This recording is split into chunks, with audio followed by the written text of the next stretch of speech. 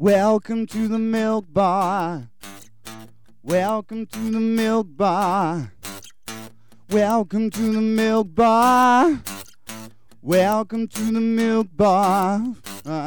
Welcome to the milk bar.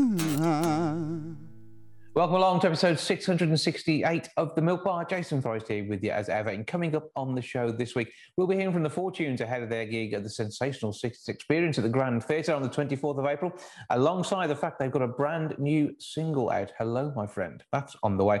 Also talking to the Grand, we'll be finding out about the King of Reggae, show celebrating the wonderful music of the one and only Bob Marley. Reed Bass letting us know all about that one. We'll be hearing from the Bootleg Jam. They're playing the Theatre on the Steps in Bridgnorth in May. We'll be finding out about what they have coming up. Plus, we'll be finding out about the Gerry Anderson documentary put together by Ben Field and how that will be released on BritBox over the next few days. We'll be joined by David Domoney. You know him from the TV gardening shows on ITV. We're finding out about the way in which we're using our home office space and the garden space to relax at the moment, as Safe Style Windows are working with them on some research there. We'll be having a chat with Dr. Nina Bal. She's part of the team on the body fixers on E4, finding out how cosmetic surgery is apparently on the rise. Plus, on top of that, the first Chase Pride is due to take place.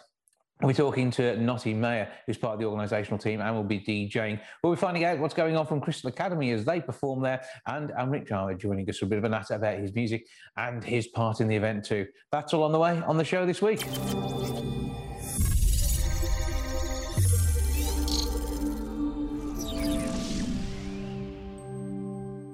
Bootleg Jam are playing the Theatre on the Steps in Bridgnorth on the 14th of May.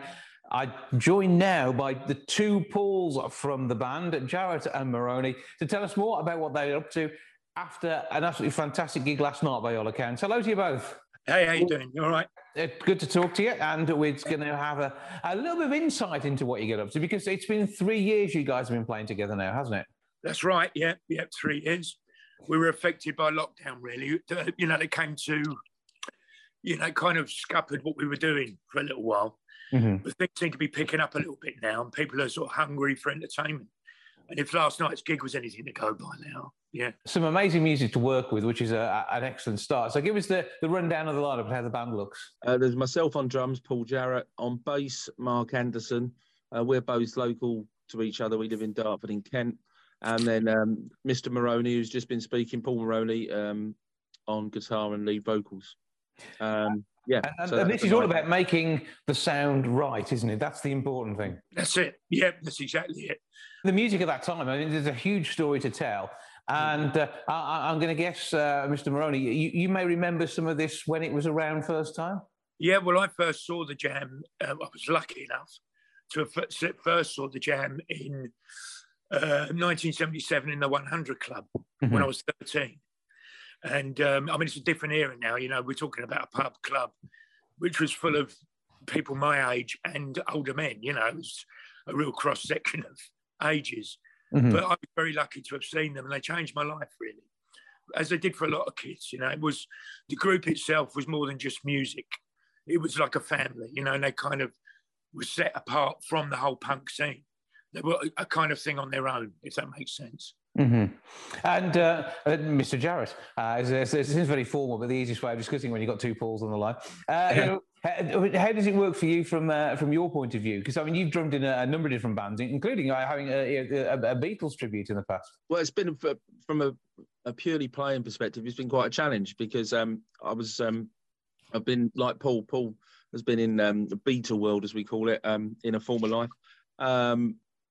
But unlike Paul and Mark, the other guys in the band, I wasn't really fortunate enough to enjoy the Jam to the same extent when they were around. I was about 11 or 12 in 1982, so I didn't have the opportunity to go to any gigs and actually see them. So I kind of envy the other guys in a way because I wasn't there and participating in person.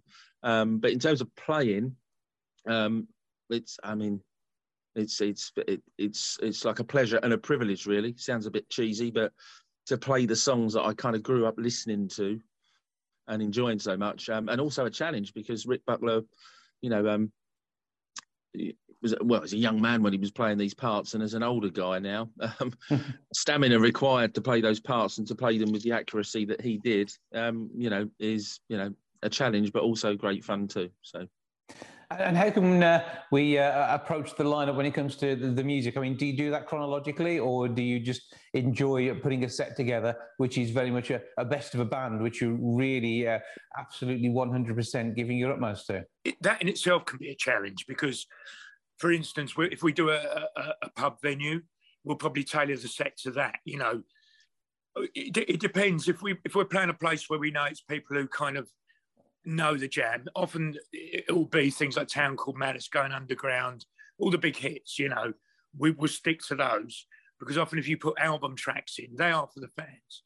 But also we turn people on to jam music which they perhaps never heard. So we'll get people come up and say, "Oh, what was that song you played, Billy Hunt?" Which wasn't a single; it's an album track off All Mod Cons, and we'll say it's on All Mod Cons, and they'll go out and buy that album and sort of rediscover the music latterly. Like people like Paul who perhaps didn't see the jam from the beginning, but have become fans later on. Mm-hmm. Because obviously you hear this stuff on the radio, and album tracks rarely get played. So yeah, to answer your question, really, we tailor the set depending on where we're playing and who we're playing to. Mm-hmm. Well, the Bridgnorth event on the 14th of May gives you a chance to play in a theatre and have an audience who will be appreciating the music from all aspects, I'm absolutely sure. Where do we find details of you guys online? We have a Facebook page, the Bootleg Jam. We've also have an Instagram presence, although that is something that's in development at the moment. In terms of a website, again, we've got somebody working on that. So it's really the Facebook page, which is the main port of call for us, really, if you want to find out more about us. We have a Twitter. Oh, yeah, sorry. Yeah, we do have Twitter. Sorry, Paul. Yeah, we do have Twitter as well, yeah. Mm-hmm. What's the Twitter at? It's Bootleg Jam. The Bootleg Jam, at the Bootleg Jam, yeah. So check out the details there. If you want to get yourself along to the gig at the Theatre on the Steps, theatreonthesteps.co.uk. We'll give the box office a call on 01746 766 477. That's 01746 766 477. And nip along on the 14th of May, 8 o'clock start, an amazing evening of entertainment, priced at 14 quid. You cannot go wrong with the Bootleg Jam. I think that's pretty much a given. Paul, thank you for joining us. Yeah, thank you. Cheers. Thanks so much.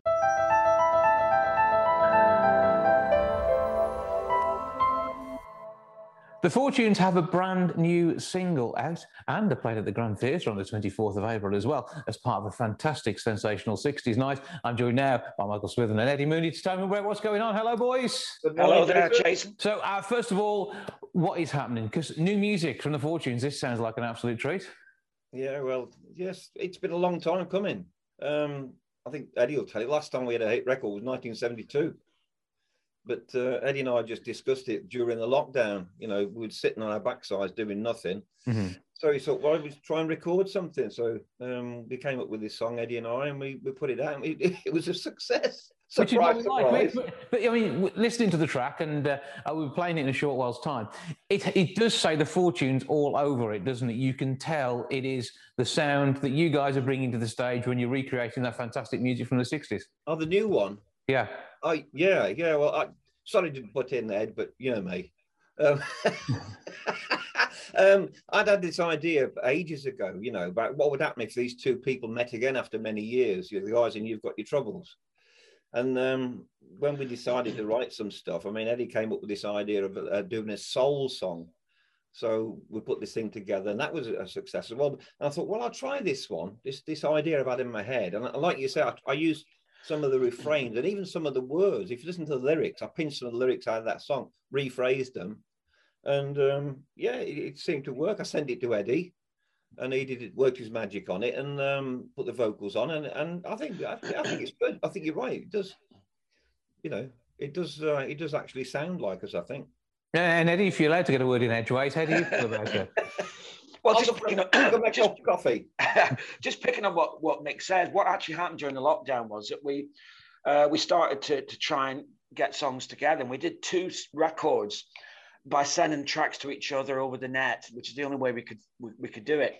And the first one actually got into the download charts, And then we did the soul song, which is called One Special Moment. And that charted as well. And we thought, well, it'd be nice to keep this going. And like Mick said, he came up with this idea, and he wrote the song, as he'll tell you himself, with the original You Got Your Troubles in mind. And my job was to try and sort of make it sound not completely 60s in the sense that obviously recording techniques were limited then, but to try and evoke that sort of atmosphere, and even down to the artwork. And the whole idea is it's a retro record, but done today. And I think that's part of what you're able to do when you're going out on stage with events like the Sensational 60s Experience. It's bringing the live sound, because music sounded live even on records very often back in the 60s, didn't it? It was very difficult, though, to recreate it, though, Jace. That was always the problem, because when I first joined the band, it's nearly 40 years next year. Wow. 40 years. I can't believe it. But when I first joined the band, it was like 2 guitars, bass and drums. And you're trying to recreate a full orchestra. Because as you probably know, in those days, Eddie will tell you, the recording techniques were the backing tracks were all done by these lovely... I mean, people like... Jim Sullivan and Jimmy Page played on the Fortunes records, and they would, the boys just go in and sing. So to try and recreate that kind of sound was very difficult when I first joined. But now we've got Chris Hutch in the band, and the keyboards and the sounds on the keyboards can recreate that exact. So we do sound more like the record now than we've ever done. And with the development of that, and the fact that you can go out there and perform all those 60s hits alongside the hits that you're creating now, it's great to have a brand that's recognisable and it's continued to be, even with the changes in lineup over the years. Well, of course. I mean, the thing is with any band, obviously lineups change, and it's important that this particular lineup, and we've been together, as Mick said, he's been in it 40 years. I've been in it since Rod passed away, the original singer, sort of 2007, whenever it was. And we want people, obviously we're not the original lineup, but we want people to see that we've kept the sound of the Fortunes and the approach to the record making. And so that's why these songs are very important. And it's a continuum to keep the thing moving ahead as long as we can. Mm-hmm. But I mean, with the music itself, it is absolutely timeless. And we're talking about songs from between 50 and 60 years ago. Yeah. So the likelihood of having those people around. Now, admittedly, they were all quite young when they were doing this performing. It's relatively limited. We're lucky to have so many of the Rolling Stones and at least half the Beatles left. It's difficult enough, particularly with the lifestyle that these guys used to lead. Yeah, it's true, isn't it? Yeah, but I mean, but the music won't go away, I reckon, Jace. I mean, even when people like Eddie and I have retired, I think there'll still be a market for 60s music. I mean, they say that there's only 5 songs ever written, don't they? And 4 of them were written in the 60s. You know what I mean? And you don't see the 70s tours or the 80s tours. That you see the odd gigs, but this thing's been rolling on for 4 decades now. And I don't think it will stop when we've finished, to be honest. Because there's a whole vibe about the 60s, the way they dress. You go to somewhere like Butlins, and Eddie will tell you, there's 3,000 to 4,000 people there, all kids and old people, all dressed up as, and it's just the whole 60s vibe. That's the thing, isn't it? Do you reckon it? Absolutely. Yes, I do. I mean, you could argue that there's not many of Mozart's original fans around either. But, there's the music. I mean, it's a cultural thing. It's exactly what Mick said. And we're part of that, and we're trying to keep it going. And I'm sure there already are younger bands doing this sort of stuff. And some of them do, there's a band we worked with before in Ireland, and I can't remember the name, Mick will probably remember, but they even looked like a band you would have seen in the 60s. Revolver. The Revolvers, yeah. And they were doing like the Kinks and the Who and the Beatles, and it was even down to the amps they were using. It was so authentic. You could half close your eyes and you would think, this was like 1968 or something, It was that kind of... But I mean, it is an amazing sound, and that's what you're bringing to record. I mean, unfortunately, it probably isn't on vinyl yet, is it? Because that's not something. But is that going to come? Do you think? Will we expect these latest singles and some other tracks from you on vinyl as a brand new Fortunes LP? It's very difficult because other music that I do, we put out on vinyl for a different market, but it's a very eclectic market, vinyl, and it costs a lot per unit to make a vinyl single. I would love it to be on vinyl. In fact, that's why the artwork, I don't know if you've seen it, recreates the old Decca, the blue Decca single in the orange packet, but obviously we've changed the wording. And it would be great. So if anybody out there would like to put their money in the pocket and bring it out as a vinyl thing, that would be wonderful.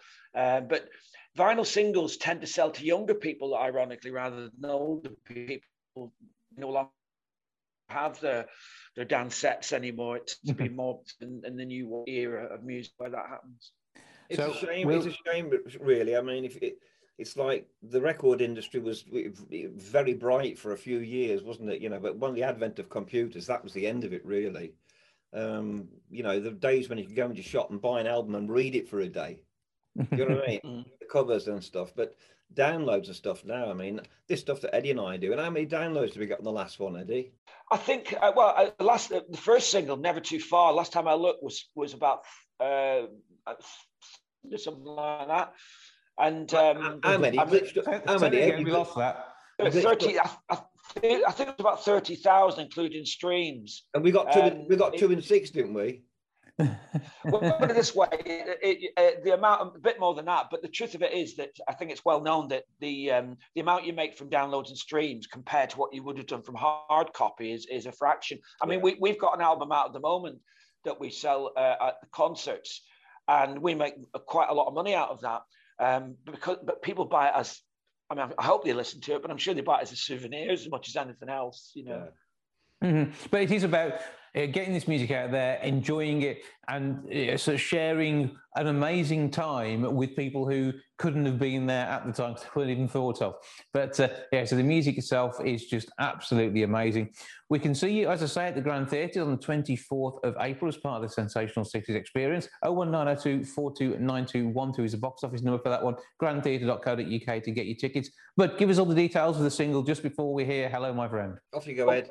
Right, okay, well, it's written by Michael here and produced here. The single comes out on Friday, the 15th of April, and it's Hello, My Friend by The Fortunes. Well, on the American label, by the way, I forgot to mention, it's on an American label called Creative and Dreams, run by Fred Cannon, who used to run Harvest Records in the UK. So it's a bit of quality all round. It is indeed. Well, we hope so. It's going to be amazing. Michael Smith and Eddie Moody, thank you for joining us. Thank you for bringing this new single and all the other music from the Fortunes to life. And we look forward to seeing you at the gig at the Grand on the 24th. Thanks very much, Jason. Thank you. Cheers, mate.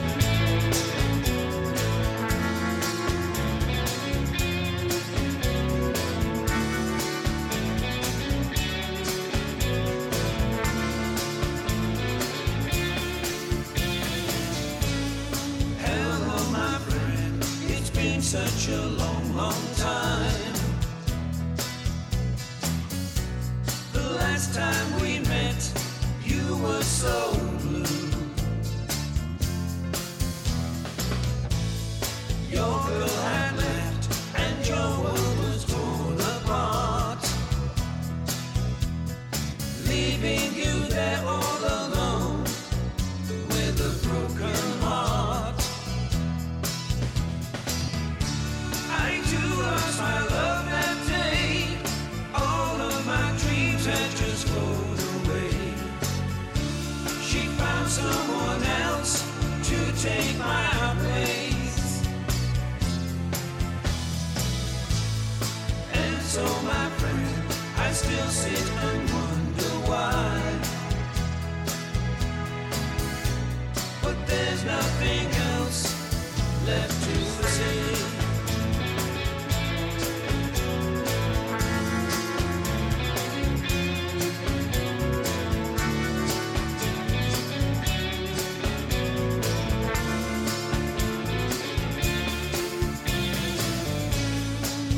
That, my friend, you ask if I'm still alone. Well, she never turned around, she just walked away. Oh yes, my friend, do I I still wish that she'd stayed. Only in every minute of every day. I hoped and prayed that one day she'd come and find me, that all of my hopes and my dreams, they would have come true. But still, my friend, it's been so good to see you again. I'm glad you're happy now and no longer blue. The ring you put on my girl's finger tells me it's true.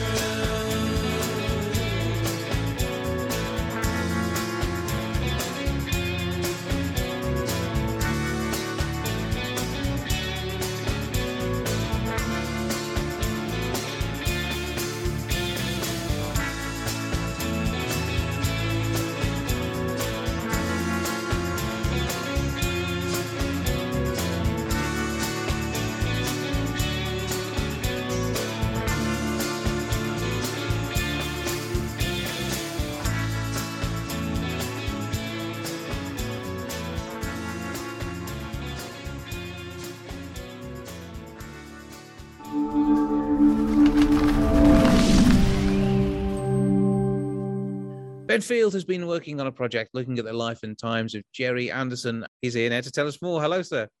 Hello, hello. How are you? I'm good, and I should be finding you well. Life is good currently. Slightly manic and sort of a little bit all over the place as we gear up for premieres and launches and things. But yeah, really good. Really, you love good. it. But there you go. Now I've been lucky enough to see you when you've worked on projects around the Midlands in the past, and this latest one looks at something which is part of everybody's childhood, I think, pretty much at the moment. The wonderful world of the Thunderbirds and beyond, as Gerry Anderson brought all these to life. Yes, yeah, it's a really wonderful project to be part of, to be honest. I mean, it was something that. So I mean, you know, you and I last spoke, I think, probably when we were doing the Commander of Magic, I think, with Chris Commander, who I know you speak to sort of semi-regularly. And then I've been working as head of development for the Format Factory for, you know, the last couple of years. And as part of that, obviously we had to come up with new and exciting TV ideas. And Jamie Anderson, Gerry's son, and I sort of had sort of our paths had crossed over a curry in sunny Cannes a long time ago. And I just sent him a message and said, actually, look, you know, I think there's probably a really interesting story to tell here about the way that your dad's personal life impacted his professional life. And you know, it really was a spec message, and just wondered whether there was anything in it. And the more we got talking and the more we chatted through the idea, it became very clear that actually there was a fascinating tale to tell. And we pitched it around fairly softly to some broadcasters who we knew carried the Anderson titles. And BritBox sort of was the one that came in with an offer that allowed us to move forward. So yeah, it was a bit of a bit of a chance conversation, but it was one that has been incredibly revealing. And a chance to see the background as to how things happen and they come together. Because as you say, personal lives really do have a massive impact on work life, particularly in the creative sector. Because if you're not feeling creative, you're just not going to create. And so if you're having a bad time in your normal work-life balance, it's accentuated in this way. The impact that our personal lives have in the creative sector is sort of probably slightly more than most, I think. And you know, I imagine, you know, it's always been something that's fascinated me is the sort of almost how the mundanity of our lives can impact sort of so heavily, and things that we don't really see as being hugely important end up sort of impacting our you know, the decisions we make hugely. And so, you know, with that as a starting sort of point in my interest in this conversation with Jamie, I was absolutely gobsmacked by, you know, what came out of that conversation. And really, you know, we've been saying in other interviews and sort of everything leading up to this point with our BFI premiere coming up on Saturday. I really do think that you will watch this documentary and then you will see all of his shows with completely new eyes, you know, a whole different perspective. It's throughout all of his shows. It's not just, you know, because obviously he made so many. You know, you can look at Torchy the Battery Boy and Twizzle, and you know, from there you start to see everything very, very differently, you know, all the way up to Space Precinct and Terrorhawks and you know, those shows you see in a completely new light, along with the classics of you know, Thunderbirds and Stingray and so on, as we all know and as we all grew up with. But such innovation as well. I think that's the thing, isn't it? And it's something different. I mean, even Terrorhawks was so different to anything else we'd seen in that genre. Yes, yeah, and we've sort of continued that theme, if you like, because you know, we have incorporated artificial intelligence and deepfake into this film in order to allow Gerry to present his own sort of hidden past, if you like, on screen. So we have a deepfake version of Gerry who is using you know, some 30 hours of unheard private audio recordings that he gave to his biographers, that we've used the deepfake to allow him to present those words on screen. And that was a challenge in itself, but you know, all the reviews that we've had in, or we've been party to, have been very, very positive, and they've all said that actually the deepfake is incredibly well done, and that without it, actually the film would be lacking, which kind of is very lovely, because some of the initial responses we had when we announced on BritBox that this was going to have a deepfake element, I'm not saying that we had bad responses, but we certainly had, there was a lot of caution thrown our way of, you know, actually, should deepfake be a thing? Well, I think if you're saying it up front that it's a thing, then it's a part of that creative process. It's when you try and do it as an actual fake and you are scamming people, you're not doing that. You're being open about it. I think there's also a thing that you know, a lot of fans naturally, you know, respect Gerry Anderson hugely, and there was a concern, I think, that we had, or that we might try and get Gerry to say things and do things that he didn't say. But I mean, that was a line that we absolutely, you know, wouldn't cross, and we said that right from the very beginning, that we weren't going to do that. All we wanted to do was use a visualization technique to carry the words that he did say, rather than make him say things that he didn't. And I think that, you know, I think there's always a thing where fans of people's work and fans of people sort of have a, you know, there's a concern that, you know, filmmakers might go a little bit too far, or they might cross a line, or there's a boundary, you know, that we're all, you know, we're all just out to make money on other people's expenses. And that absolutely wasn't the case, and it never was. But until you see that in front of you, there's always going to be a worry, isn't there, that people have you know, done something horrible with your childhood, and that was never our intention. And I'm glad to see that broadly at the moment it seems that nobody thinks that we have done. So that's very lovely.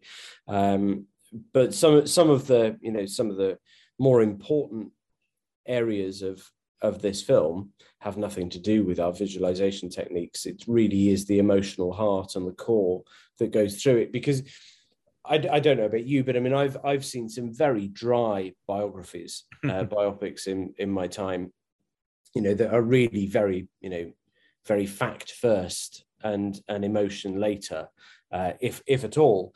And I really wanted to bring the emotion to the screen in whatever way we could.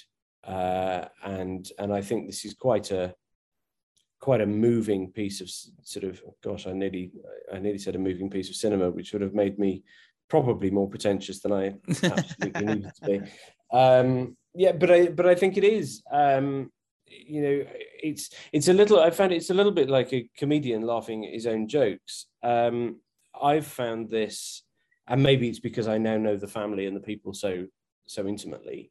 I've found it difficult to not cry at the end of the film, and I've watched it easily 30 or 40 times probably in various ways, because I also edited it. Mm-hmm.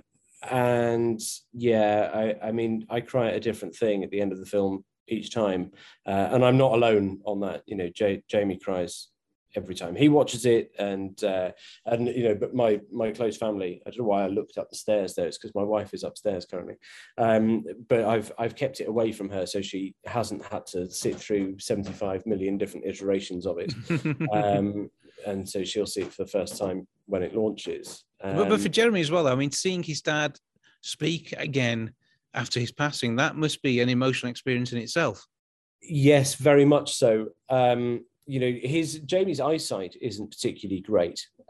So even having, because we had a body double in place sort of when we went and shot at Pinewood, mm-hmm. And he was saying that, you know, when he was doing certain activities, he would catch this body double, Rolly Hyde, out of the corner of his eye, and he said it was just the most bizarre experience, because it was just like having his dad back with him again and saying mm-hmm. words that, you know, that he hadn't heard said for so long.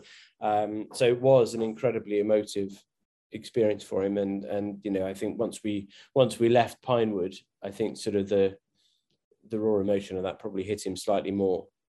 And have you got some archive footage alongside the audio and visuals of Gerry? Yeah, absolutely. There's a ton of archive that's never been seen. You know, some from the Anderson estate, some that has been in the public domain, you know, before, but probably not really that well used, because out of context you wouldn't know why it was important. Mm-hmm. And sort of with the contextualization, obviously all of this starts to come together. And we've been very fortunate. There's been a lot of goodwill, because there's been a couple of documentaries about Gerry done before, or more importantly, Gerry's work. You know, there's the John Huff documentary that came out, you know, a good few years ago now. There was so much material that John shot that, of course, didn't fit into his documentary at all, because it was just sort of completely off topic for the way that his documentary was going. And his son was very generous and gave us all the rushes for that. Mm-hmm. And so we've got Gerry on camera saying things that he's never said before publicly. And similarly, you know, a lot of his contemporaries and business partners have told us things that, you know, and they're long since past, but are now very revealing about Gerry's character. Mm-hmm. I mean, if you've seen the trailer, there's some very interesting moments that come out of some of his contemporaries. Okay, well, we'll wait to be intrigued when we see the production itself. Give us the full title, and of course, it's a BritBox original piece of work, isn't it? It is. So it's a BritBox original, and it's called Gerry Anderson: A Life Uncharted, and it comes out on BritBox on the 14th of April. We're doing a number of limited Q&A screenings as well around the country. So we're at the Electric in Birmingham on the 15th. With a Q&A, but I believe that has now sold out. There might be a couple of returns, but there will be another screening of that on the 17th, I believe. Check the Electric's website for that one. And then there will be other screenings around the country to be announced as well. So you do get to see it in full cinematic glory. You do. So you get the HD version at BritBox, and then you get the full 4K whack at the cinema as well. So that's great. It sounds like it's going to be truly enlightening and entertaining, and sort of giving a glimpse into the world that created so much joy for our childhoods. Ben Field, absolutely. Thank you for joining us. No problem. It's an absolute pleasure. Thank you very much for having me.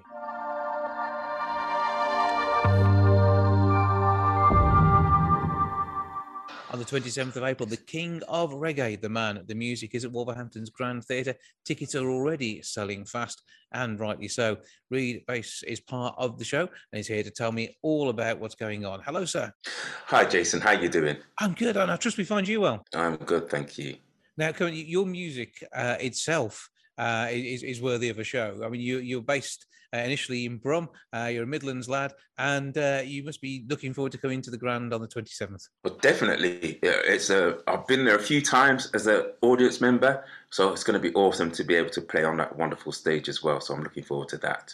So tell us a bit about the show. What can we expect? Well, the show, it takes you through the various stages of Bob Marley's life, starting from the early years when he lived in St. Anne's in Jamaica, and then he moved to Trenchtown, and then when he gets into music, he meets Bunny Wailer and Peter Tosh. They form their band, and all the wonderful music they make. Well, we're going to explore that, and we're going to explore different sides of Bob Marley's life, including the early years, his transition from a street lad to Rastafarianism, his love songs, and his activism. Now, I mean, this show itself has been produced by Rush, the theatre company. That actually brought the critically acclaimed Rush to the stage as well. And, Yes. And this is being done, I mean, in complete honour of a man and his music. And I mean, you can't go wrong with Bob Marley's work. I mean, such an inspirational performer, and somebody who was just taken way too soon.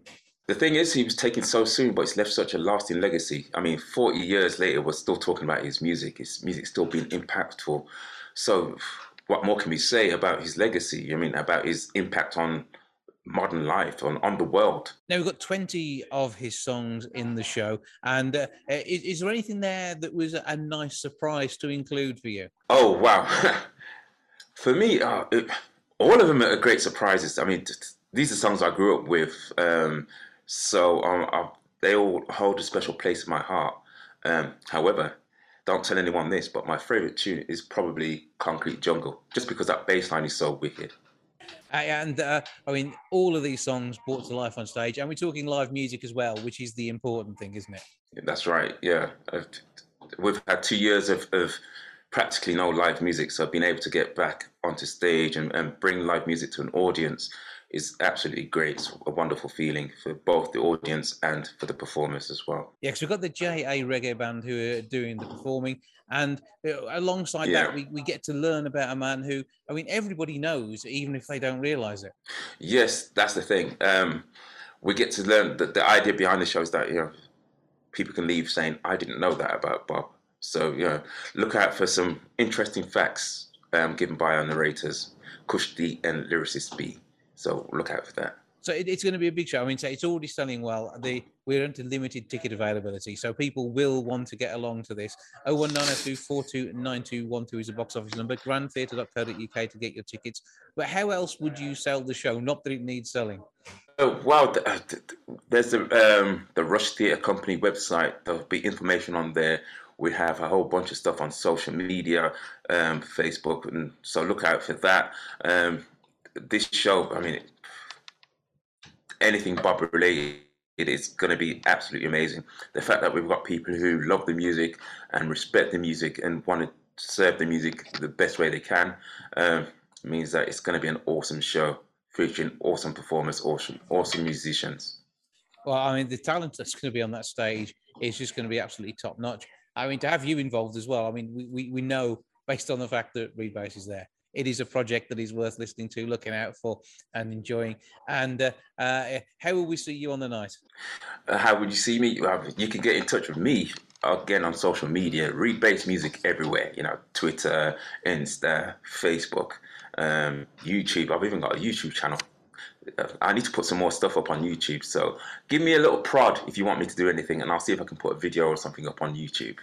Okay, well, we're expecting the audience now to get in touch with you. Have a word with Reed and get involved. Say it's going to be an awesome show. It is Wolverhampton's Grand Theatre. It is 7:30 on the 27th of April. Once again, 01902 429212 is the box office number. grandtheatre.co.uk to get your tickets for King of Reggae, the man, the music.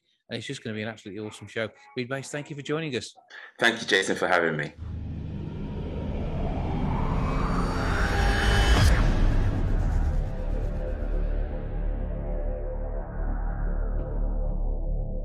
The 3rd of September 2022 sees an event billed as the first Pride to take place on Cannock Chase. There will be a parade, there'll be some fantastic music, and a man who is going to be helping out with the wonderful sound is Amrick Channa. Hello, sir.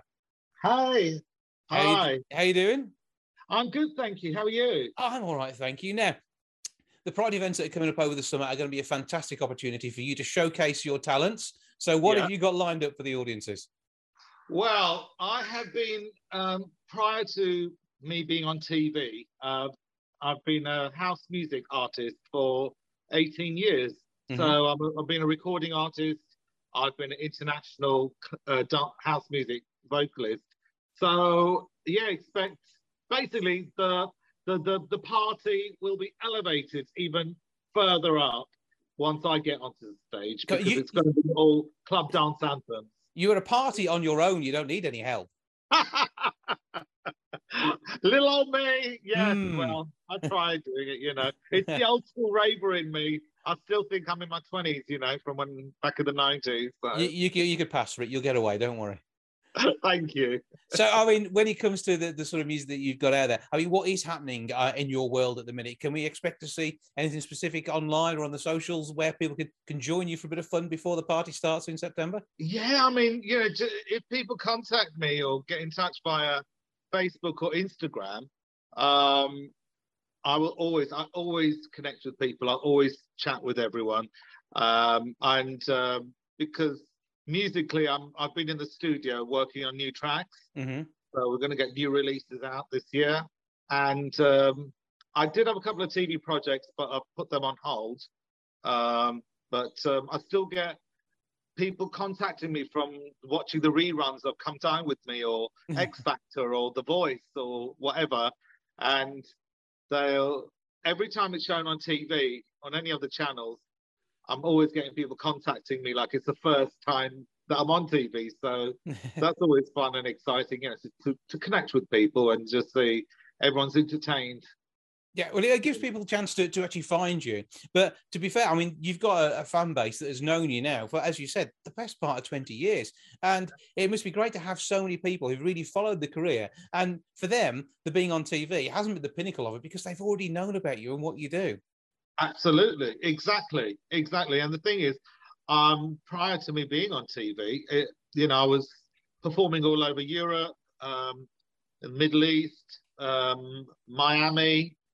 I've performed to African royalty. I've performed to Bulgarian royalty, and also various fashion events, you know, on an international scale. So yeah, and that was all before I even, you know, accidentally went onto the TV spectrum. Yeah.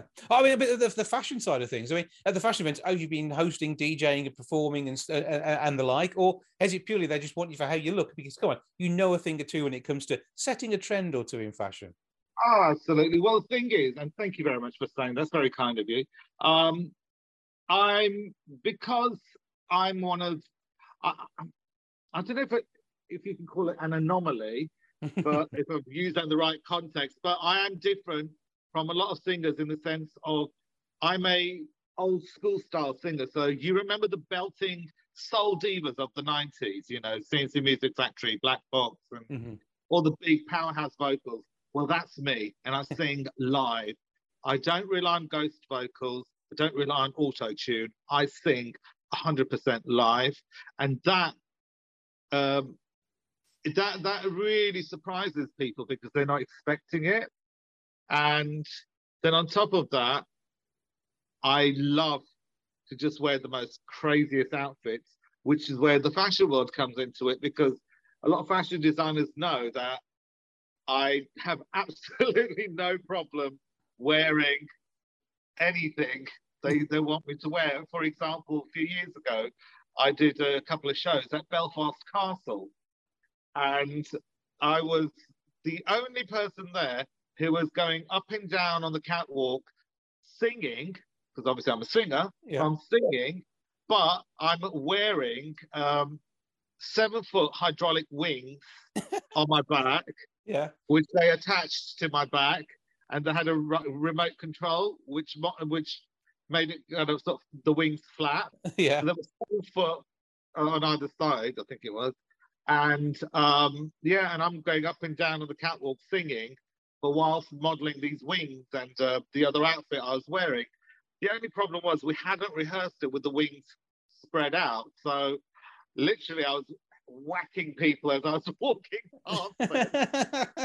Dear, I don't know. But even for the Zoom call we're on now, there is so much colour in the images in front of me. You know, this is all it's about you, so larger than life in many ways, and with a voice that's bigger than anything. Thank you so much. You know what? At the end of the day, I find, I'll be honest with you, I'm going to sound like an old man now, but I'm getting tired of seeing today's generation looking up to pop stars who don't take pride in their what they wear. You know, like your Ed Sheerans, you know, looks like a pub singer with a guitar. Or your Billie Eilish's, you know, all this. It's like being miserable and depressed is like the new cool. And I'm like, no, you know, I'm from back in the day of being happy, being loud and out there and just really having fun, you know. And I'm hoping to bring that back. I really want to bring that back, you know, and that it's okay to be happy. It's not a bad thing. You can enjoy it. No one is going to look down on you for the fact you're having fun. Absolutely. And I always make sure I do have fun. I make sure I have fun because it's only if I'm genuinely having fun that I can then convey that to my audience. And I know that they're going to have fun as well because they see me having fun, you know? So, yeah, you've got to give it your all. But, you know, I think it's about being authentic as well. Absolutely. You know? Well, people can find you all over the socials, etc. Give us the details for that before we plug the Pride gig. Okay. Well, literally just, I mean, Instagram is the best one because I'm always on that. So just as long as you type my name in correctly, you can find me on Twitter, Instagram, Facebook. It's Amrick Channa, AMRICK You won't be able to miss him as soon as you find him.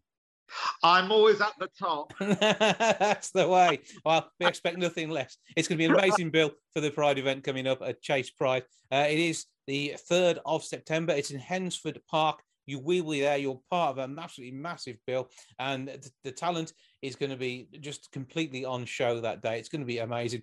chasepride.org.uk is how you can get your tickets. Get along, see this man and a host of other people putting on an amazing show. I know you're actually going to shine, aren't you?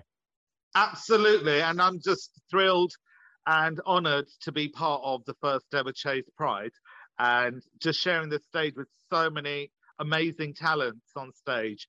So, yeah, but so people, please get onto chasepride.org.uk. Get your tickets now because we're going to have the best party ever and just celebrate all night. It's going to be awesome. Amrick, thank you for joining us. Thank you for having me. Take care.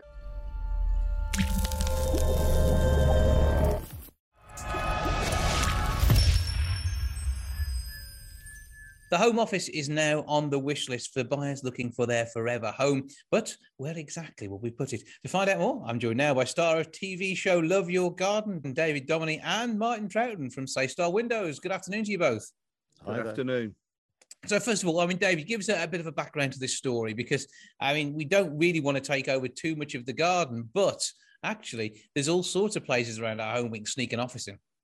Well, that's it. The study done by Saystar is looking at the changing attitudes that we have to our homes since the pandemic. I mean, most of us were locked into our own homes for 24 months or so, in and out. We spent more time there than ever before, and it's changing and balancing our priorities to spend more time with friends and family and a little bit of time for ourselves. And of course, also minimizing travel, because these home offices, just quite rightly, as you said, have become a very important part. And in many cases, it's people's old box room or garage that's been converted for a really nice backdrop for the Zoom meetings and the like. Mm-hmm. It's become important, and people are seeing that the homes should be their forever homes. In other words, they can invest in the time they spend in the garden, planting trees and seeing them grow. Many people want to enhance their own homes with a variety of different ways, creating offices, putting sunrooms in. So there's a series of attitude changes to our homes to, rather than being transient and change them and get them bigger or smaller, whatever stage of your life, but to choose one particular home that will be with you for a long period of time and invest heavily in that home and that garden, because the property is much more than just a place to sleep. It's something that we love too. Yeah, and it's something to make our future-proof it at the same time. And the figures are quite promising. The fact that the average age to buy your first home in Wolverhampton has been 22 and 30. And that's quite good to see that people are actually getting on the property ladder that soon. And it does mean that the lifespan of their mortgage, that they're actually going to be able to enjoy the home relatively cost-free, as it is going to be their forever home after they've got that mortgage out of the way. Yeah, it's encouraging younger people getting into property early on. And as I'm sure you remember when you were given those keys to your first property, and you're going in knowing it's your space, and that's a magical interaction. And of course, investing time and money onto that property, because it is a good investment. And even though there is fluctuations in the market currently at the minute, buying properties is something quite significant. I don't know what you think of that, Martin. Yeah, I mean, I was amazed that 70% of people said that they're already in their forever home. And I think that's just a state of mind, isn't it? You think you're in your forever home. I mean, Jason, today I'm exchanging on what I thought was my forever home. I've been there for 17 years, brought my daughter up, planted a garden, David. It looks amazing. But I leave it next week because I've exchanged. I think I've exchanged anyway. It's all fraught, this exchange stuff, isn't it? It is. It's not an easy time, and it's difficult for people to go through. And of course, as soon as you find that place that you think is going to be your forever home, you're looking at what you need to do to it. And at the moment, obviously, with the fuel prices so high, it's got to be as efficient as possible. And that's where we need to look after our windows and safe style come in. Oh, you're good, aren't you? I appreciate that plug. No, the windows energy efficiency with bills going through the roof. Yeah, making sure your windows are energy efficient is incredibly important. But COVID's changed all sorts of things as well. Yeah, there's a new piece of legislation coming in on the 15th of June, where actually every window has to have a trickle vent. And that's all about the health of the nation, frankly. So the airflow, because we know fresh air is so important post-COVID. So every window from the 15th of June will have to have a trickle vent fitted in it by law. That's new news. So, and if somebody has got home with trickle vents, they need to make sure they have got good ventilation in other ways. And air bricks are nowhere near as convenient to look after, and are rather more unsightly than a nice trickle vent on a stylish window. Yeah, you're right. And also, you can close a trickle vent if it's a really cold day or drafty or anything like that. And you can modify it a little bit because it has different settings and foam. So it insulates. An air brick is just open. And also air bricks make a house really noisy because you're letting in all of that noise pollution as well as fresh air. Yeah, and with the trickle vent, it's normally at an angle as well, isn't it? So nothing can get straight through. Yeah, no, it won't let insects and that sort of thing through. But it just allows that little bit of airflow, which is great for the health. I mean, David's written a book on houseplants and things like that because they amazingly change the whole internal environment of a house. David? Yeah, and I think when we're talking about fresh air inside rooms, it's much more important than just having fresh oxygen in the rooms to breathe. What we're finding, and something that's been about for a long time, if you're not opening your windows and ventilating, the buildup of toxins inside your home is quite significant. I mean, some people just out of nowhere get a headache just by being inside. It wasn't due to drink last night or having too many salty foods. It's just a headache that's generated because we use a lot of artificial products inside our homes. The spray from an aerosol can, when you're putting antiperspirant on, that spray's got to go somewhere. Cleaning products, gas, opening the door to where people are driving past outside, carbon monoxide coming in our carpets, our clothing, our cleaning products, our cosmetics. It builds up inside the home. Now, there's been a lot of studies that houseplants actually help remove some of these toxins like trichloroethylene, benzene, formaldehyde, xylene, and a whole host of others. And it's the plants through their living process and the microorganisms in the soil, I hasten to add, that between 5 and 6 house plants in a room is cleansing the air within the room and, of course, producing fresh oxygen at the same time. The issue is there's no air movement inside rooms. You don't get the toxic air to the plants and you don't get the oxygen around. So these trickle vents are incredibly important and matched alongside plants on windowsills or in pots in the corner of the room makes a healthy room and we feel better for it. And I mean, I know that I've got an air quality monitor in a couple of rooms in my house, so I know when the carbon dioxide has gone up. And as you mentioned, headaches and things that can be caused by just you breathing and not getting any ventilation through, particularly at night. That trickle vent is going to be your friend, and it means you don't have to have a drafty window open to get some sort of fresh air, which always helps too. But when it comes to looking outside to the garden that we've been carefully planting over these years in our forever home, if those windows are a bit misty as well, it means that you're not getting the sort of protection you should from your double or triple glazing, because they actually aren't triple glazed anymore. There isn't a vacuum in there. So again, that's another time to make sure you're thinking about what you need to do and maybe changing your windows. Well, there's two things. It's about the transparency of the glass, because what windows are so efficient now. They not only keep energy in with that vacuum and the gas inside the insulation pocket. What they're doing is they're harvesting free energy from the greatest source of heat on the planet, the sun. Yeah, that free energy that's coming in actually means an efficient window now heats your home.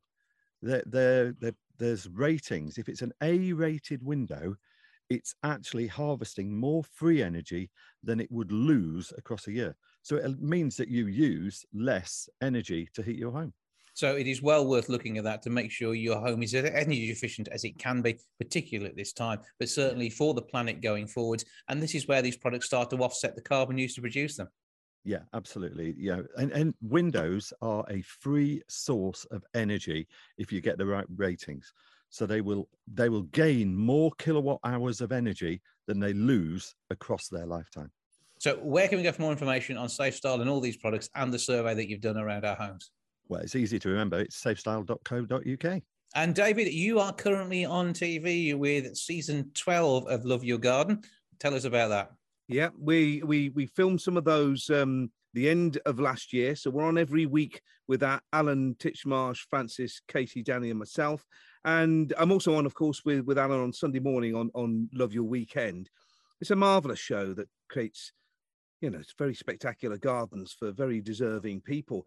And we're just about to start, not next week, but the week after, filming the other half of season 12 and season 13. I said to Alan, I said, we spent a fifth of our lives together building gardens over the last decade or so. More garden. I think I've created more gardens with Alan now than I did with Carol Vorderman when I was doing Better Homes, and than he did with Charlie and Tommy on Ground Force. We've got to be nearly on the 100th garden, which is quite an achievement. And boy, don't they make me work hard. Oh, well, absolutely. As we expect nothing less. But, I said, let's all get a great view through our SafeStyle windows and enjoy the garden that's outside too. Martin Troughton from SafeStyle Windows and David Domoney, star of TV's Love Your Garden. Thank you both for joining us. Thank you. Thank you. Pleasure talking to you.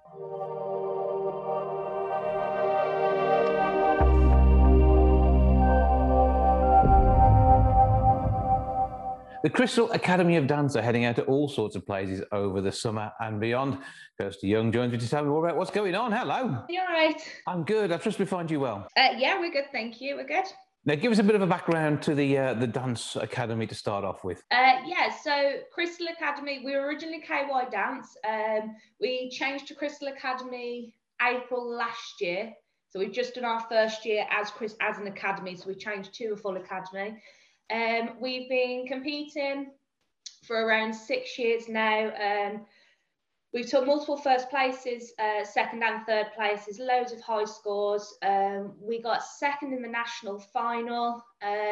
Myself and my staff have made finals for national outstanding choreographers. We represented the UK in Disneyland Paris just before COVID. Mm-hmm. We're actually looking to that again, not next year, but the year after. And we did a massive dance festival with diversity, which probably was my highlight. I did enjoy that. I did enjoy getting to meet the diversity lots. They're brilliant. So you've been having some good fun. So tell us about the age range of people involved. So my youngest dancer is 3. We start at 3 years old. Currently we go up until 18, but we are aiming to basically launch a second studio next year where we'll be doing adult classes as well, including aerial classes, so like hoop, pole, silks and circus arts as well. So we're looking for a massive extension towards the end of this year, beginning of next. Wow, so it's busy down there. It's going to get busier, and all It this is is, about yeah. promoting fitness and fun, isn't it? As well as getting a chance to perform. Yeah, it's a massive importance to us.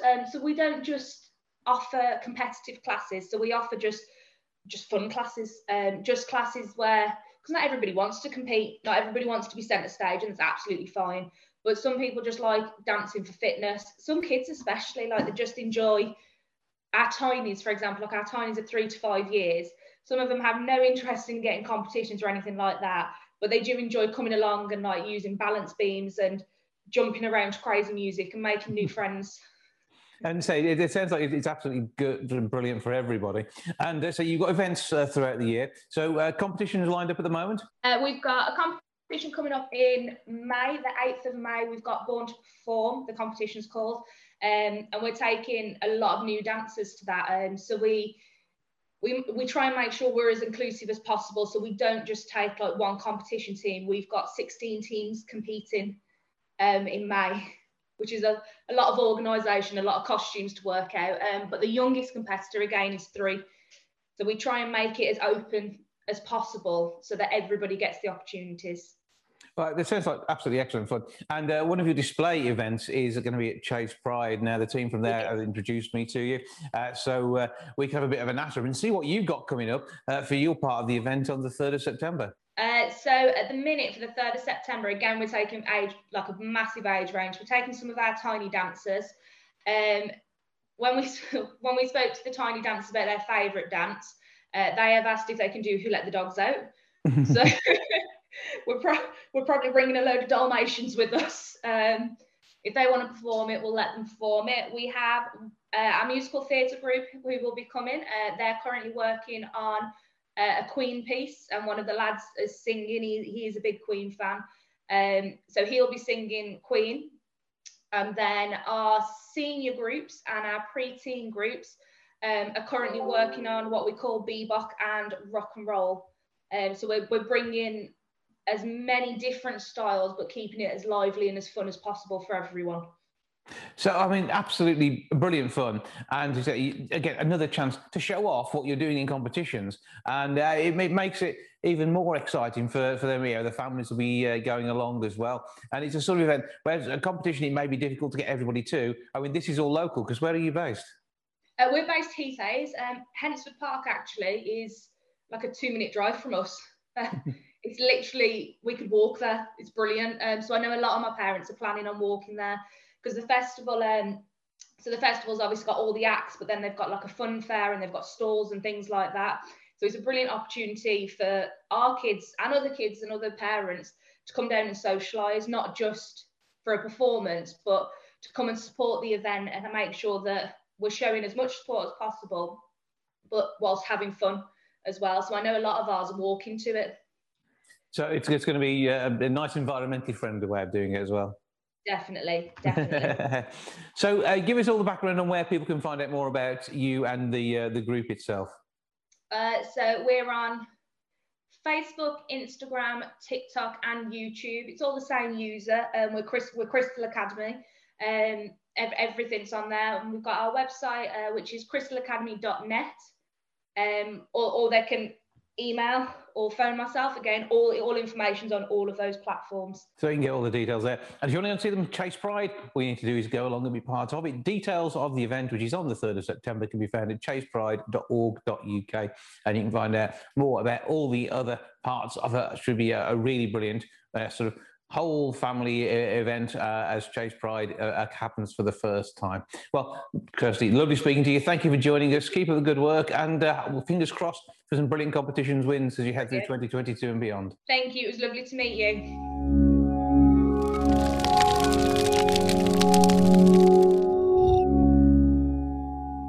Many of us will have heard the phrase beauty is pain, coming from a French translation.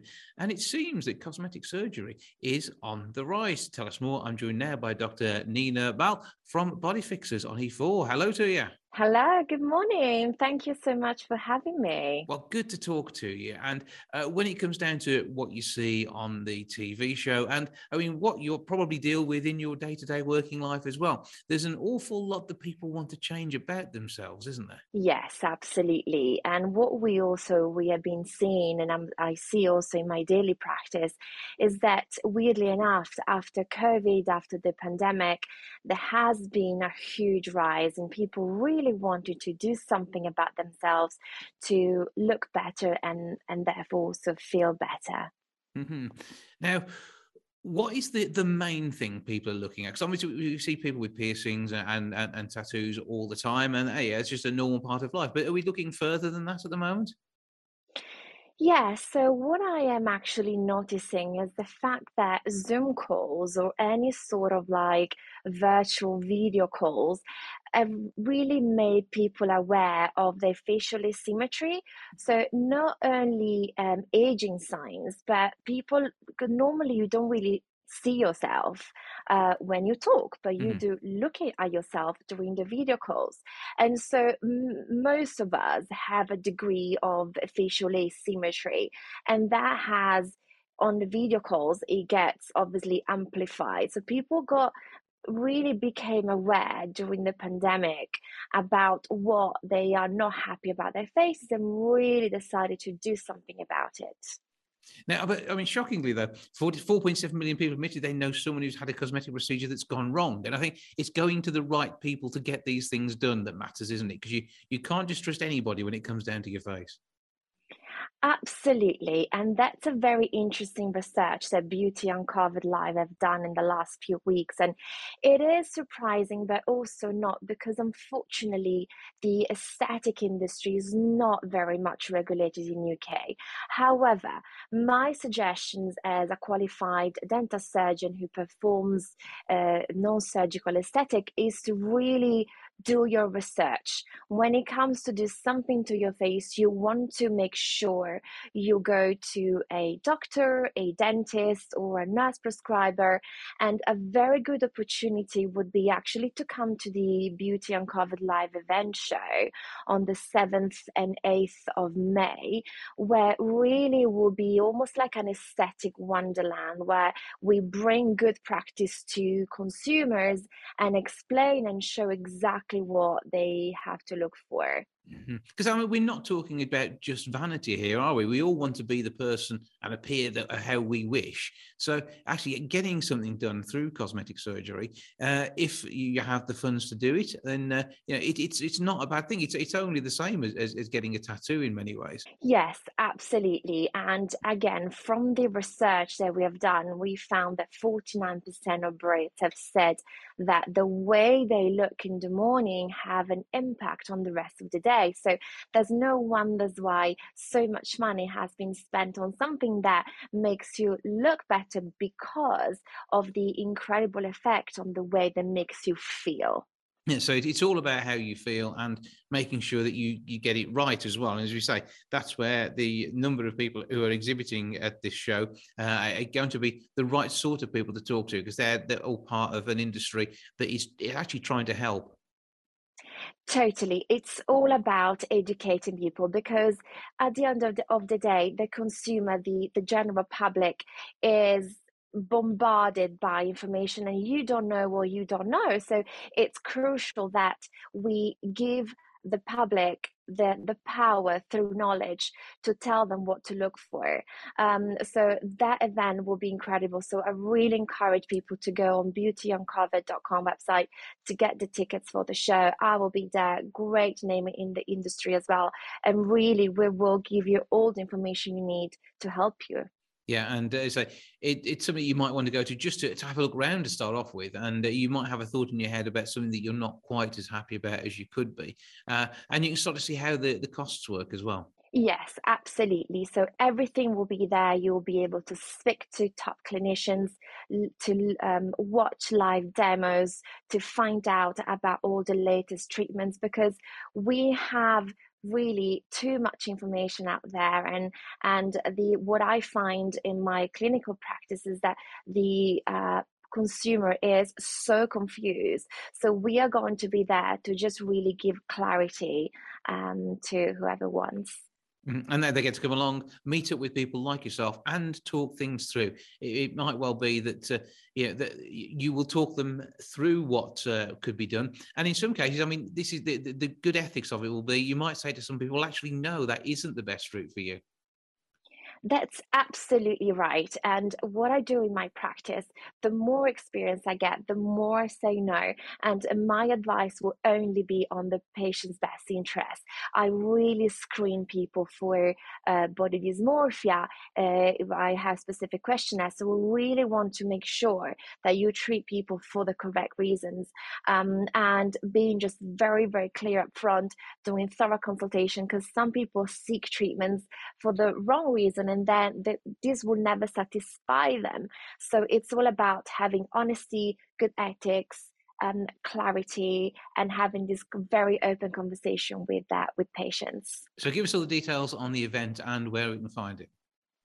Yes, absolutely. So I really encourage everyone to go on beautyuncovered.com website, where you can purchase a ticket. You can also to find out any information about it on the Instagram at beautyuncovereduk, where we're going to describe all the information. Is going to be 2 days event packed with really whatever you wish to know about the aesthetic industry. I will be there, and I hope to see many of you there.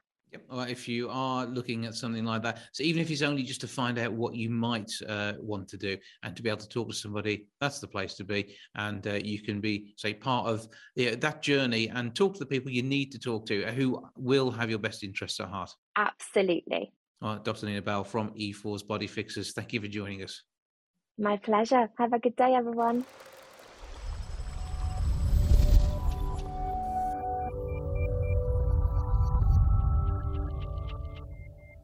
With the first Chase Pride on the way on the 3rd of September, there is an amazing lineup of people performing. One of those is Nottie Mayer, who joins me now. Hello. Hi, how are you, Jason? I'm good. I trust we find you well. Yes, not too bad, thank you. Good stuff. So explain what's going on for you on the day. Yeah, so I suppose I've got two roles on the day.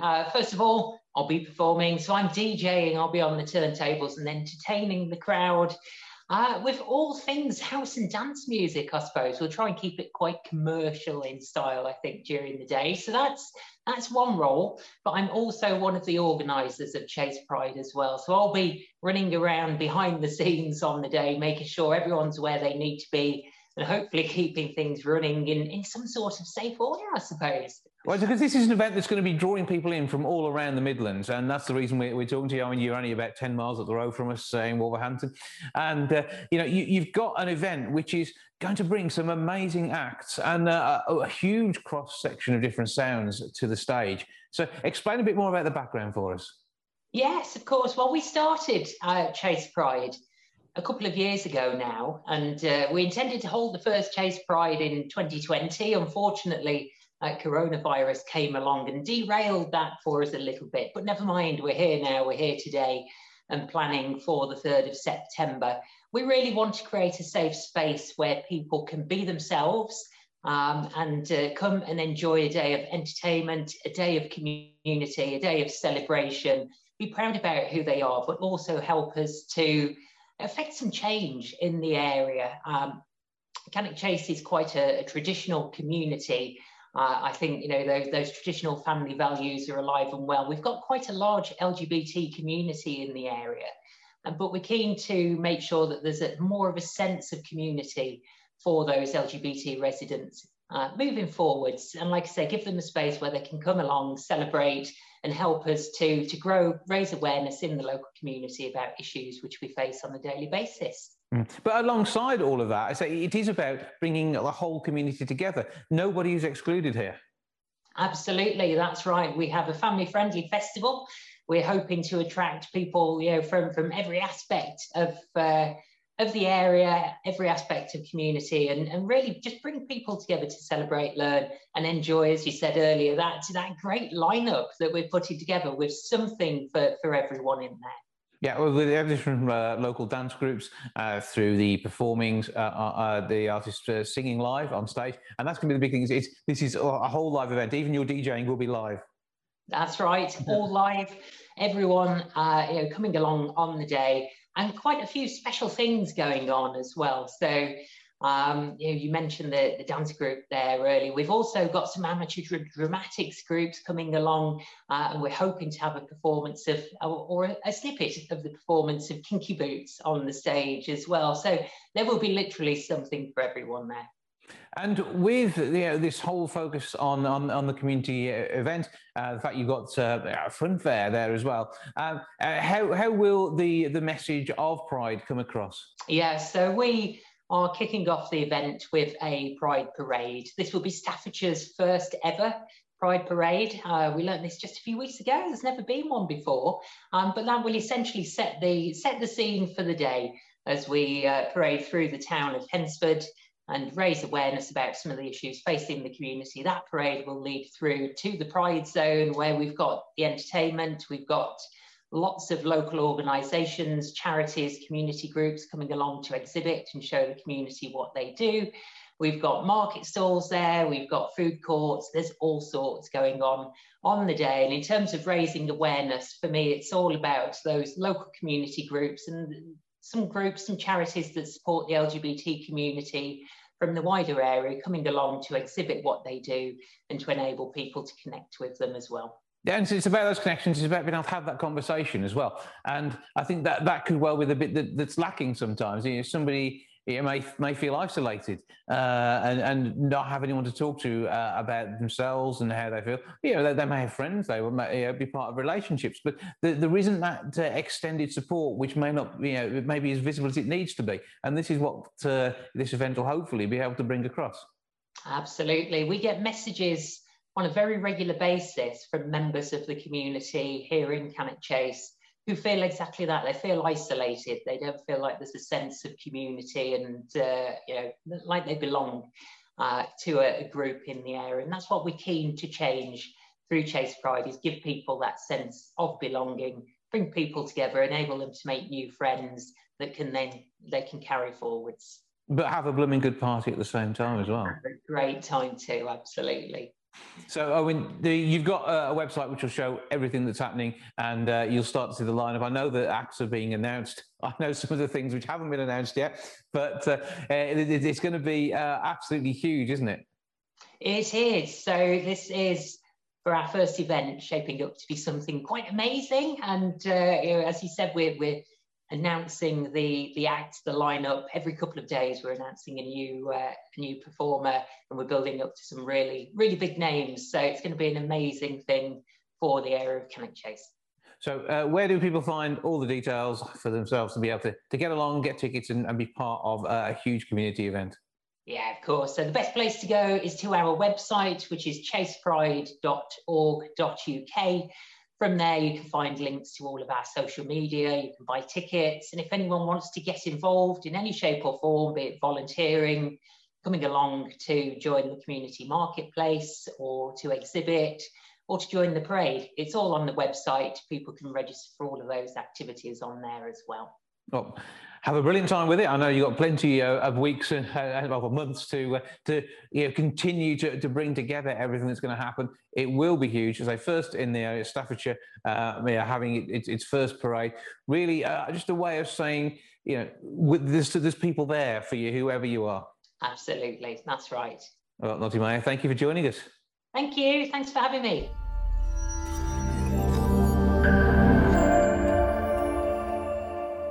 That's all for this week. Thank you so much for joining me. Back with episode 669 next week. I'll see you then. Ta-ra for now. Goodbye from the milk bar. Goodbye from the milk bar. Goodbye from the milk bar. Goodbye from the milk bar. Yeah. Goodbye from the milk bar. Yeah.